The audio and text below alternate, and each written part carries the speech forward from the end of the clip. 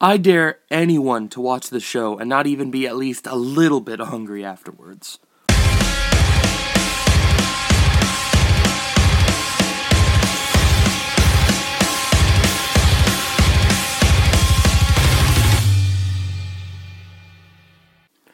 iZombie, Season 1. iZombie is a show about a medical examiner named Liv Moore who is, getting party drunken on a boat one day, and then all of a sudden, brawl happens on the boat, she becomes a zombie. But she doesn't become like the traditional zombie.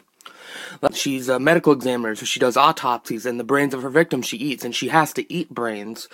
Because these types of zombies, if you don't eat brains, you become feral, sort of like the Walking Dead zombies. So she's sane, and she knows what she's doing. And her physical appearances change a little bit, but she will only become like a traditional zombie if she does not eat brains, which I think is very interesting. So the whole season, they're trying to figure out the cure to being a zombie, and by doing that, they run on several different things along the way, including, bad guys, other zombies, etc. And so, overall, I thought this show surprised the shit out of me. I saw the previews for it, and I did not expect to like it. I thought it was going to be cheese, bullshit, and I surprisingly liked it a lot. Let's touch on the characters a little bit.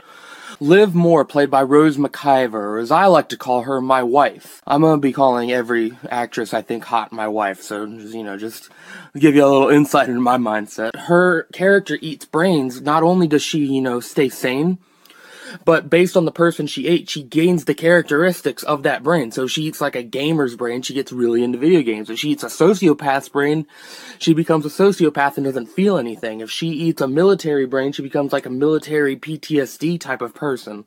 It's very interesting. I've never seen it done like this before. Liv's character is so likable. Like, her dialogue is very snappy, it's very funny, and then her different range, like Rose McIver's range is amazing because she literally has to be playing a different character every episode. She could be, a good guy one episode, a bad guy next episode. It all depends on the brain she's eating. I think that's some cool shit. Let's touch Major, her boyfriend. I don't remember his name. I think it was Robert Buckley, I believe.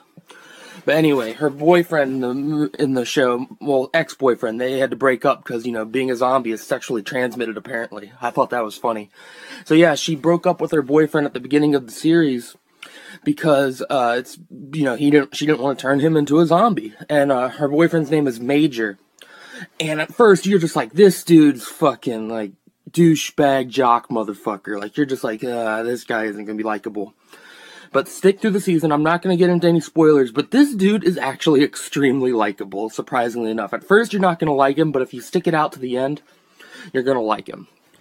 Couple other characters I want to touch on. Ravi. I don't remember the actor's name for the life of me, but he's a British Indian dude, and he's really cool. I think he's really funny. He's really likable. I don't usually trust characters that are that nice, but this character, I really am very comfortable watching on screen. I don't think there's anything bad to him. He's just really nice and really cool and likable. I like it a lot. I'm going to be pulling that word likable a lot because that's what these characters really are. They're all likable, surprisingly enough. I did not think I was going to like this as much. The story was very, very good this season. The main bad guy this season, his name's Blaine, played by David Anders. He is probably my favorite character. He's very interesting. He's got a backstory that hasn't been even explored yet. He is very cool, very badass. You know what he wants, and he'll do anything to get it. He's really, really cool. He's sort of like a slimy Spike character from Buffy the Vampire Slayer. And I think that this show has the potential to be the next Buffy, really, if they continue to stick with it and keep the quality up.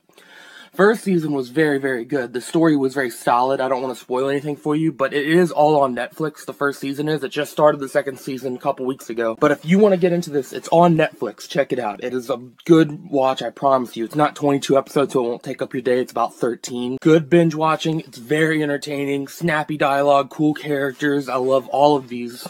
It's really good. I'm a true fan right now. I'm going to be watching season 2. If an episode happens that I like, I'll probably send out a review just like this. I'm probably not going to do every episode, just in case something big happens and I want to touch upon it. But yeah, I definitely recommend this show to anybody. It's really good. If you have dark humor, you're going to really get into it. If you like supernatural stuff, you're really going to get into it. If you like zombies, I think you could get into it. It does a very twisty thing on the zombie genre, which I think is very interesting, and I'm enjoying season 2 so far. So yeah, check that out on Netflix. Approval from Ryan. Is there anything else you guys would like to see me review? Comment on iTunes, SoundCloud, hit our Facebook up at PRP Talk on Facebook. Let me know what you want to see me review. Leave us a comment, rate, subscribe. It always helps out, and I'll see you in the next review. Thank you.